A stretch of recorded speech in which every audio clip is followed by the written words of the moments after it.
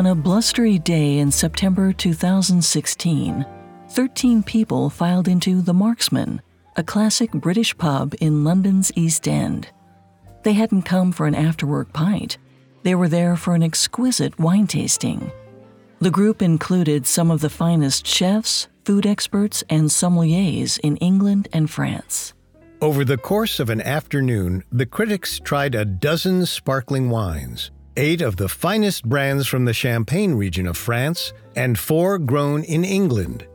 The judges rated the pours on color, clarity, smell, and of course, taste. They tallied up the points at the end, and in a stunning upset, the Brits won. For so long, it wasn't much of a competition. France had the perfect terroir for growing wine. The Champagne region had a Mediterranean climate with dry summers perfect for growing delicate grapes. England, on the other hand, wasn't ideal, with its warm summers, cool winters, and near constant rain. A lot has changed, though. Our planet is around 1 degree Celsius, or 1.8 degrees Fahrenheit, warmer than it was a century ago. As a result, areas of England now resemble the climate of Champagne, France, 60 years ago. But while this uptick in temperature may mean fine wine can grow in London, a few more degrees could spell disaster. Wine could become a thing of the past, along with all life on Earth.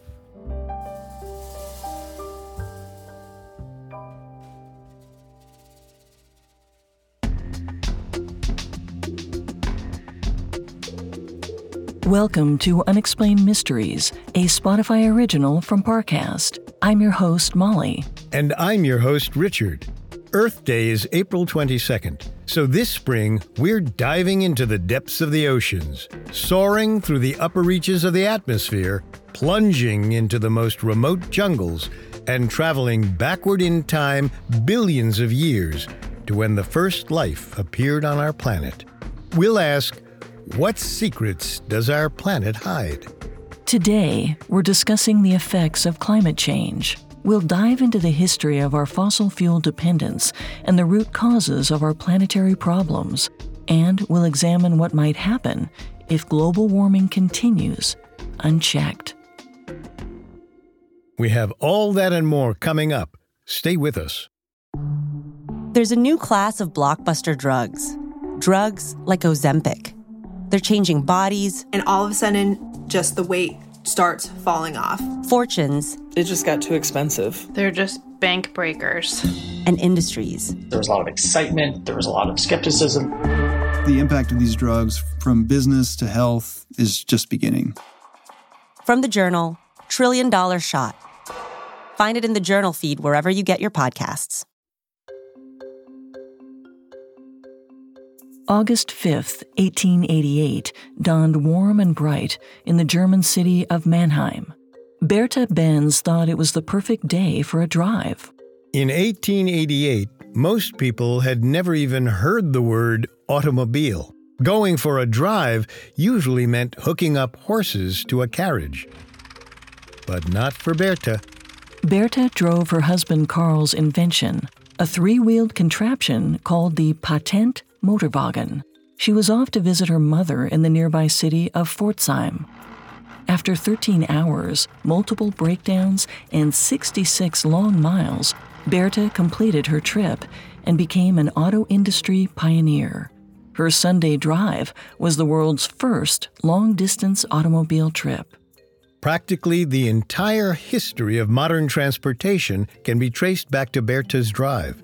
Her husband, Karl Benz, invented the world's first automobile 2 years earlier, in 1886. But after Bertha's trip made headlines, car sales exploded, and other manufacturers entered the market. In 1926, Benz merged his company with the automaker Daimler and released their first car together. In 2022, Benz's legacy can be seen in the 1.45 billion cars on roads across the world, each one a direct descendant of the Motorwagen. Stories like this are a hallmark of the Industrial Revolution. In the 130 years or so since Bertha Benz's drive, humans have made huge strides in the transportation industry.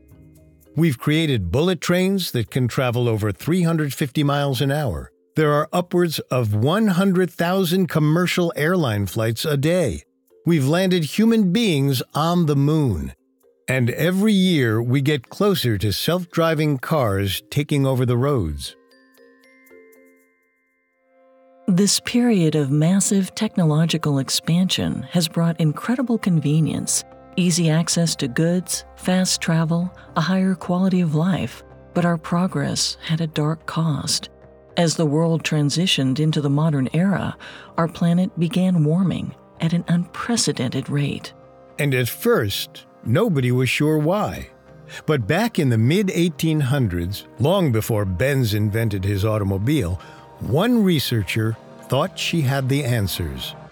In 1856, American researcher Eunice Foote discovered a connection between carbon dioxide and heat. She suggested that increasing the amount of carbon dioxide in the atmosphere could make the Earth's climate warmer. Carbon dioxide was a byproduct of the modern age. To power steamships, locomotives, factory machines, and even cars, humans burned fossil fuels.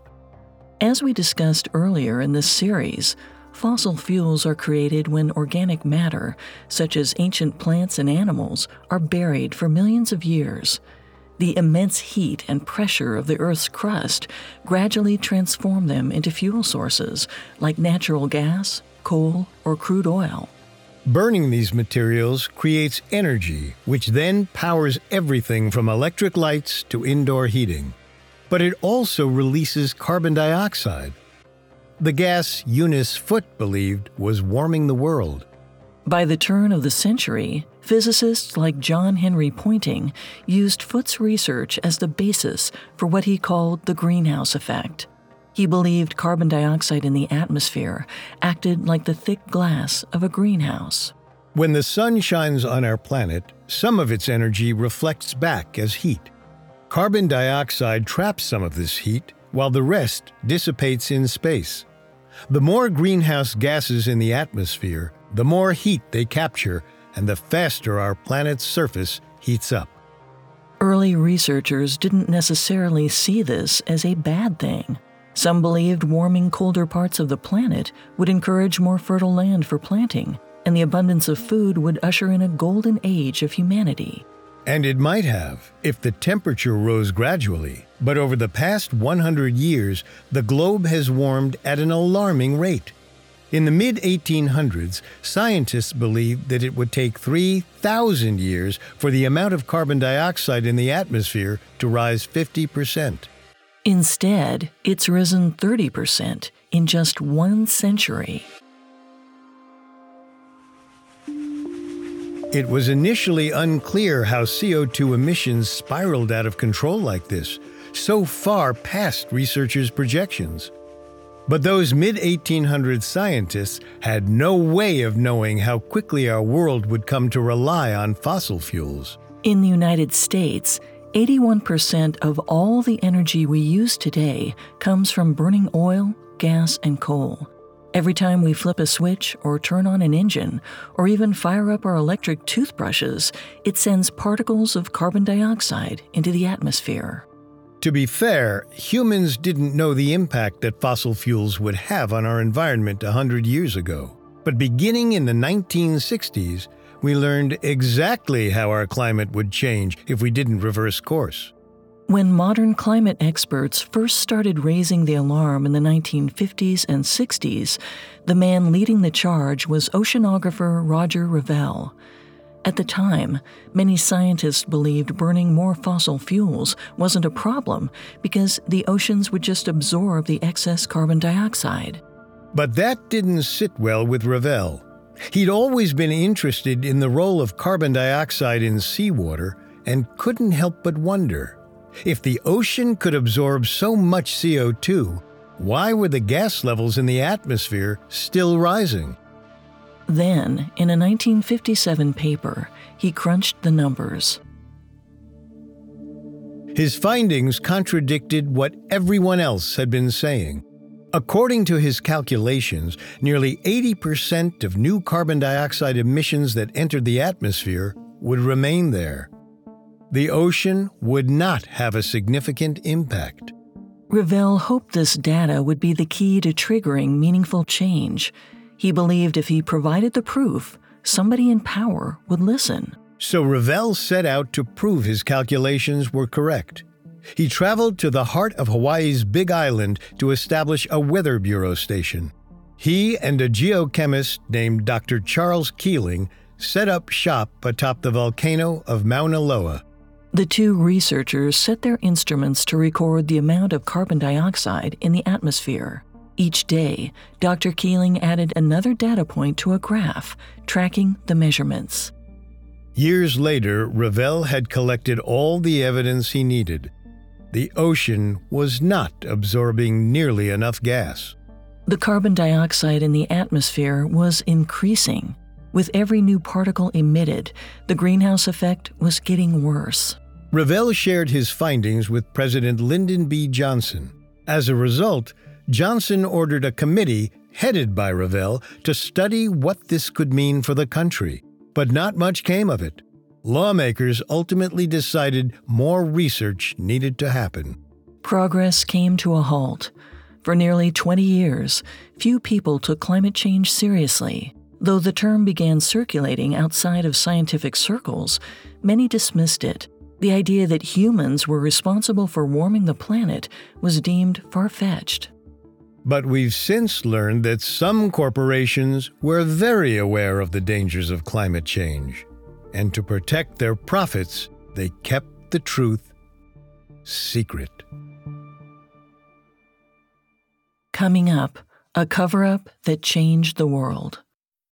Hi listeners, I'm Tom Morton, host of Parcast's landmark show, Real Pirates, where we set sail alongside history's most notorious villains. Dive into their world during the golden age of piracy in an immersive audio experience.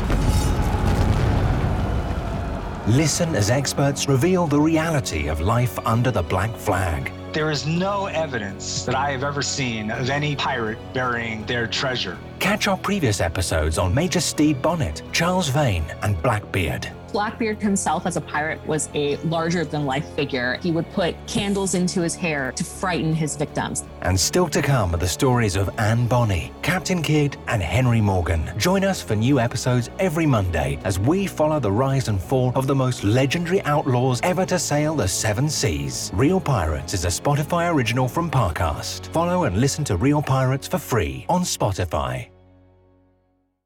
Now back to the story.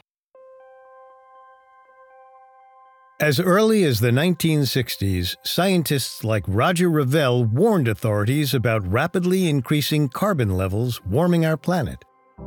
But amidst election campaigns and Cold War crises, the federal government dropped the ball on creating any significant change. During the 1970s and the 1980s, American oil companies made good faith efforts to research global warming and strategize how to best combat it. You're likely familiar with one of them, a company named Exxon. In 1978, Exxon launched a study into its carbon footprint. It was mostly uncharted territory, so measurement took some trial and error. They put instruments on oil tankers to track their emissions as they sailed from the Gulf of Mexico to the Persian Gulf. They also assigned multiple researchers to develop computer models of how the climate would change over time. By 1982, the results were clear. Exxon circulated an internal memo claiming that halting global warming, quote, would require major reductions in fossil fuel combustion. They'd found that their own business was killing the planet. But executives forbade employees from distributing the message externally. Meanwhile, Exxon shared their study with the American Petroleum Institute, the national trade organization for oil and coal. Scientists from Exxon, Mobil, Shell, Sunoco, and more met in a task force to discuss the findings. One manager wrote in an internal memo that, quote, This may be the kind of opportunity that we're looking for, to have Exxon technology, management, and leadership resources put into the context of a project aimed at benefiting mankind. But executives ultimately decided to protect their bottom line. Exxon withheld the results of their research from their shareholders, as well as the public. Then, in 1986, an oil surplus caused prices to come crashing down, putting Exxon's earnings in jeopardy. At the same time, mainstream media started to cover climate change. On June 23, 1988, the United States Senate filed into their seats in the House chamber. The weather was on everyone's mind. D.C. was sweltering, and the whole country felt like it was in the grips of a blistering heat wave. Though they didn't know it yet, 1988 was about to be the hottest year on record. Years after oceanographer Roger Revelle showed his research to President Lyndon B. Johnson, climate scientist James Hansen approached the mic and stood before lawmakers with alarming news. Hansen once again testified that data indicated the greenhouse effect was warming the planet, and humans were the cause. James Hansen's testimony was backed by even more data than Revelle, decades of measurements.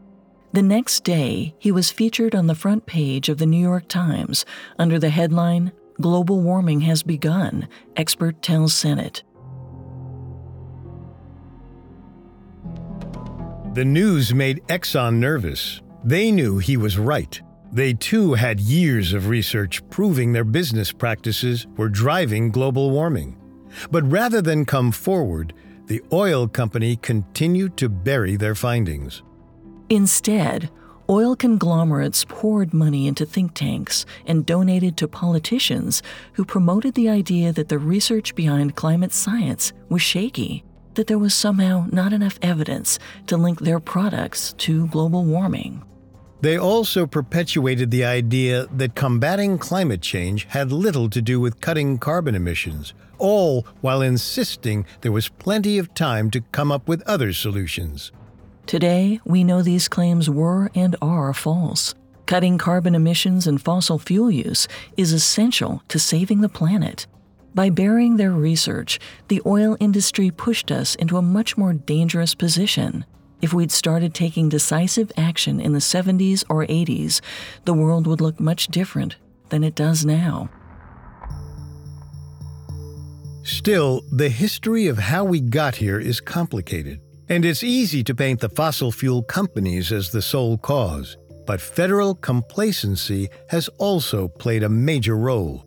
In 1989, the first ever global climate change conference took place in Noordwijk, a city in the Netherlands. This was right as the global warming discussion was heating up in the media. For the first time, governments were discussing what policies they could enact to curb emissions. In the United States, George H.W. Bush had just become president, and it looked like he was making good on some of the climate-friendly promises he made during his campaign. He represented the U.S. at the Noordwijk Conference and helped hash out one of the strongest climate resolutions ever proposed. If enacted, every country to sign would commit to cutting 20% of their carbon emissions by 2005. But when it came time to vote, 4 global superpowers, the United Kingdom, the Soviet Union, Japan, and the United States, refused to sign. The Americans, Brits, and Soviets said they feared the changes would be too costly and asked for more studies to be conducted. The Japanese, for their part, claimed they were already cutting emissions at a greater rate. Therefore, they didn't want to be tied to the nations lagging behind. This was just the first of many climate summits that ended with non-binding promises, insufficient targets, or no agreements at all. Many climate activists feel we've had every chance to stop climate change, but have chosen to ignore it instead, which seems counterintuitive, given that global warming is an existential crisis that threatens all of humanity. So why has it been so hard to act with any sense of urgency? Well, if you dig into the psychology, it's not so surprising.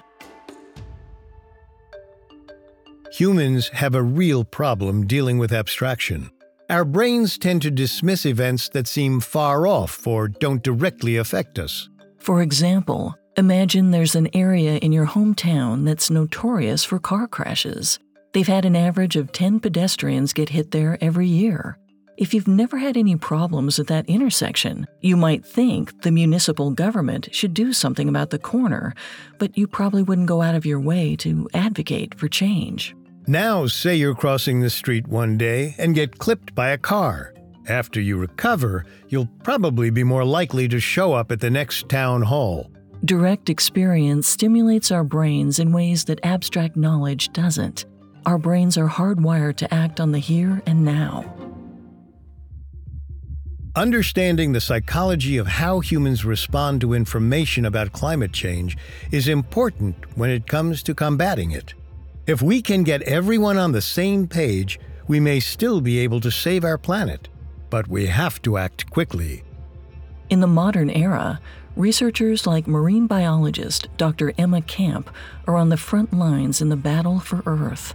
When Dr. Camp was a child, she went diving for the first time on a family trip to the Caribbean. Anytime she put on goggles and dove underwater, it was like entering another world. Brightly colored tropical fish darted back and forth. Turtles floated by, searching for algae and seaweed to eat. And at the heart of it all was the vibrant, colorful coral reef. Its nooks and crannies hiding more secrets than a curious young diver could imagine. Dr. Camp was hooked. Today, she's a coral biologist working to save one of the last wonders of the natural world, the Great Barrier Reef. Located off the coast of Australia, the Great Barrier Reef is the world's largest reef, stretching over 100,000 square miles.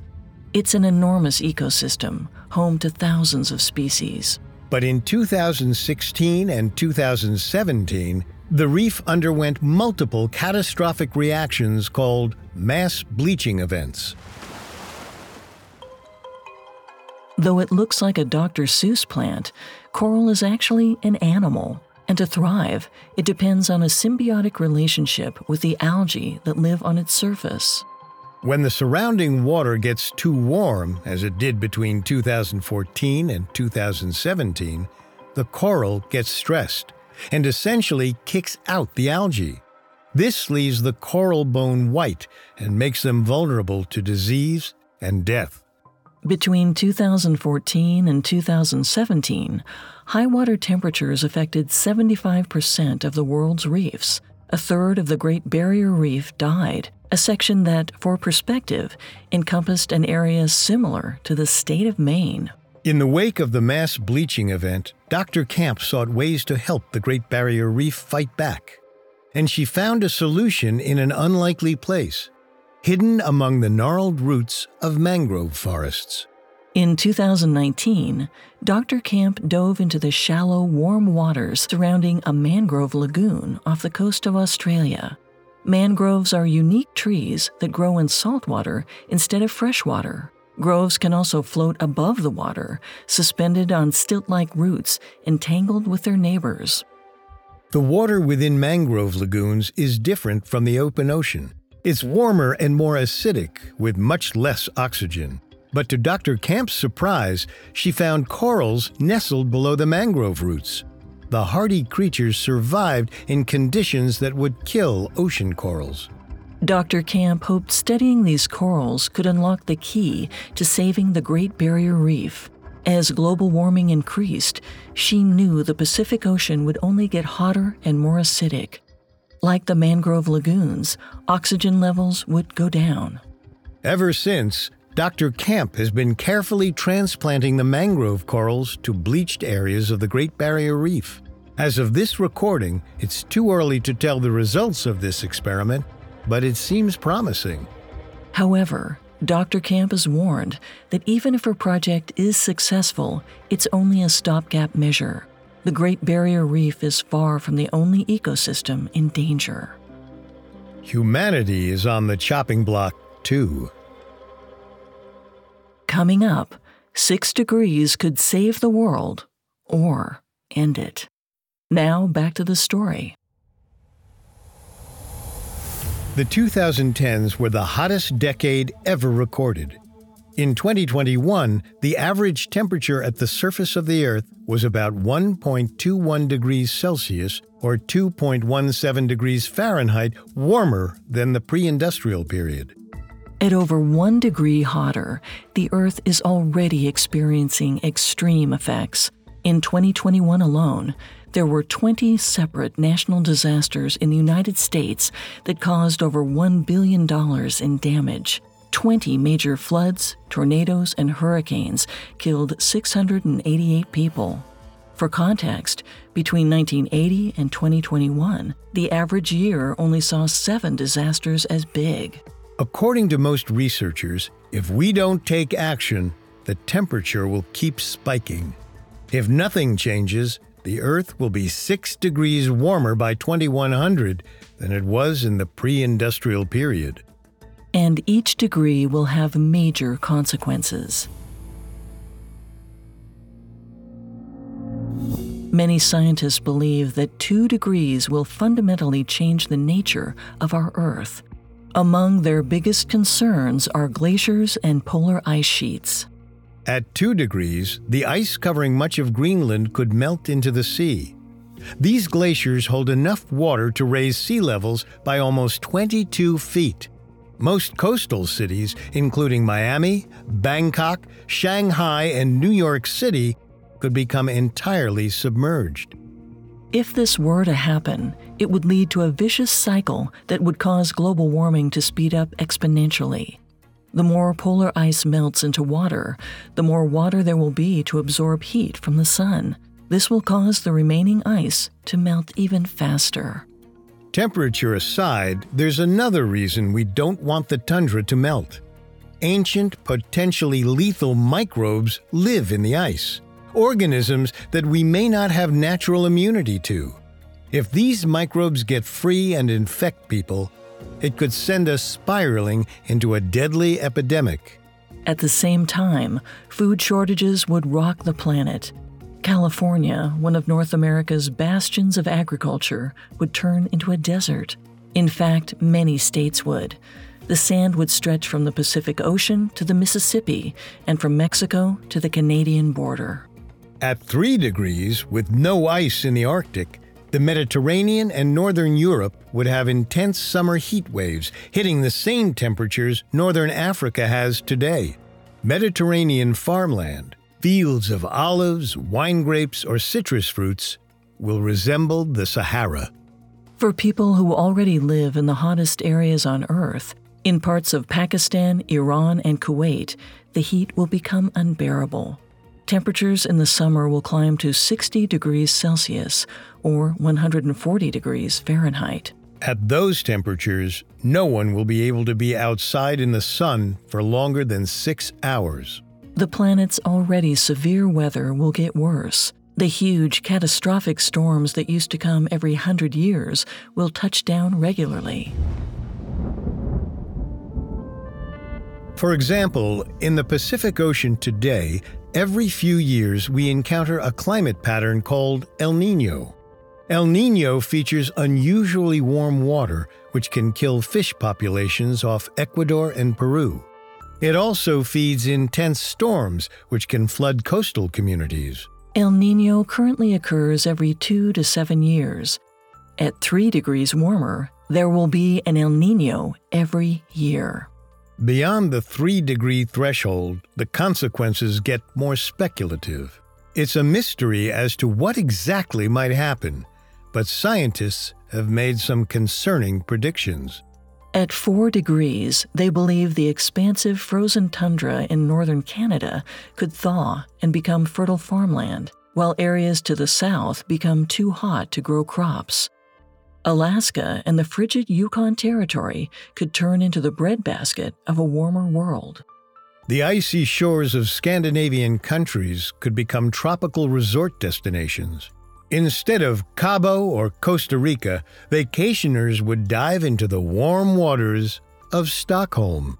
And with glaciers and snow-capped mountains practically non-existent, billions would face severe water shortages. The Ganges in India and the Yangtze in China both currently come from glacial springs. The people that depend on this water will be forced to migrate elsewhere to survive. Which brings us to 5 degrees, the point at which human civilizations as we know them could break down. Formerly temperate areas north and south of the equator could grow so arid they may no longer support life. Millions of climate refugees would be forced to move to the last remaining habitable zones, the North and South Pole. At this point, life might look like something out of Mad Max, a post-apocalyptic wasteland where humans are forced to fight over dwindling resources. But even at 5 degrees, there is the possibility of life. At 6 degrees, that possibility disappears. 6 degrees will make oceans too warm for marine plants or animals. Deserts would cover most of every continent. There would be another global extinction event. Many scientists believe that without drastic action, we're on track to increase the global temperature by 6 degrees by the year 2100. We're not quite there yet, but we're on a dangerous path. We'll never bring the planet back to the way it was before the Industrial Revolution, but if we make a concerted effort, there's still hope for the future.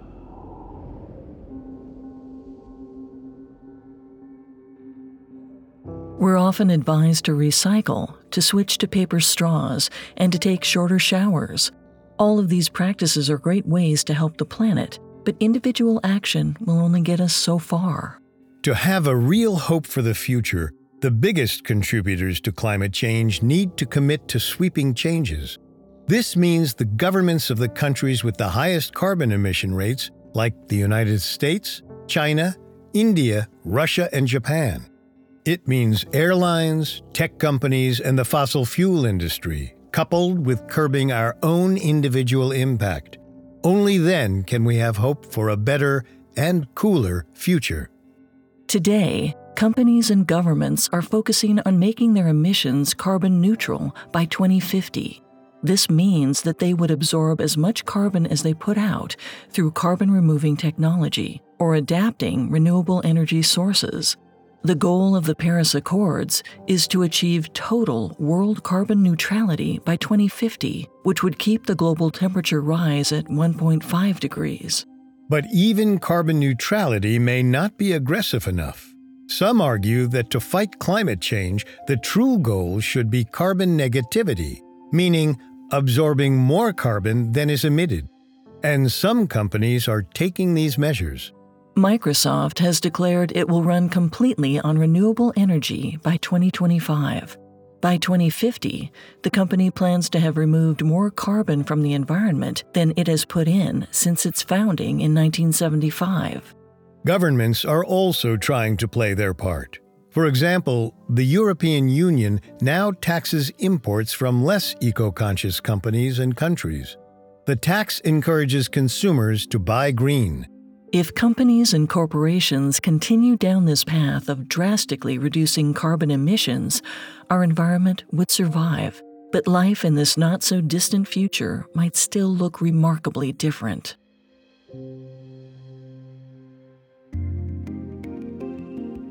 Say you live in 2050 in a carbon-neutral New York City. Your daily commute may surprise you. When you step out of your door from your Manhattan apartment, you've got a few choices. Electric scooters dot the sidewalk, waiting to whisk you to work. There's also public transportation, energy-efficient subway trains and buses that run exclusively on renewable electricity. But today, you feel like taking a car. So an electric, driverless cab appears at the curb. Nobody owns a car anymore. With only other cabs on the road, the normal city gridlock is a distant memory. You zoom past green spaces built where there used to be asphalt parking lots. Spaces that haven't been converted to parks have become new affordable housing units to house the booming population. Nearly 68% of all humans now live in cities. The high-rises towering above you feature planters and gardens incorporated into their architecture to absorb more carbon from the city. Solar panels glitter atop nearly every roof. Wall Street has taken on new meaning as a massive seawall stands where the New York Stock Exchange once buzzed. Giant pumps work day and night, keeping the rising sea from flooding Manhattan. The entire city center has been forced to move several miles inland. Out across the Hudson, you can see the wind turbines that power much of the city turning lazily in the breeze. They sprang up when the federal government ended subsidies for oil, coal, and natural gas and began funding renewable energy instead. Tracing the path of the river, you can see an electric high-speed bullet train whisking travelers to far-off destinations. In 2050, everything from a weekend day trip to a cross-country odyssey is taken by train. It's faster and more eco-friendly than planes. As you zoom towards the office, you ponder the same question you do every day: where to get lunch? Whether it's tacos or a burger or sushi, it's likely that most of the options will be vegetarian or vegan. By replacing hamburgers with synthetic meat and restricting dairy, consumers have been able to revolutionize the way their food is produced. The vast herds of methane-producing cows that once covered the American West are a fraction of the size. Forests have been preserved instead of being demolished for grazing land. And the introduction of lab-grown meat means you have a plethora of environmentally friendly options right at your fingertips. This new carbon-neutral future is organized around some of the most basic human values. Faced with a climate crisis, we realized that to save ourselves, we need to help others. As you ponder this, the electric cab drops you right at your office door. It zooms off into the city to help the next person. This isn't a scenario set in stone.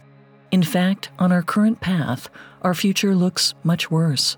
But if humanity puts our planet first, this vision could come true. We have the opportunity to choose it.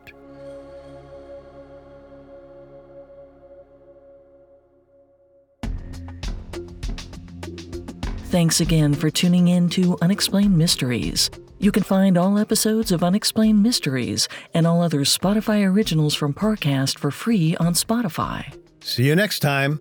And remember, never take "we don't know" for an answer. Unexplained Mysteries is a Spotify original from Parcast. Executive producers include Max and Ron Cutler. Sound design by Alex Button, with production assistance by Ron Shapiro, Trent Williamson, Carly Madden, and Freddie Beckley. This episode of Unexplained Mysteries was written by Molly Quinlan, with writing assistance by Ben Hanani and Connor Sampson. Fact-checking by Cara Mackerline and research by Bradley Klein. Unexplained Mysteries stars Molly Brandenburg and Richard Rossner.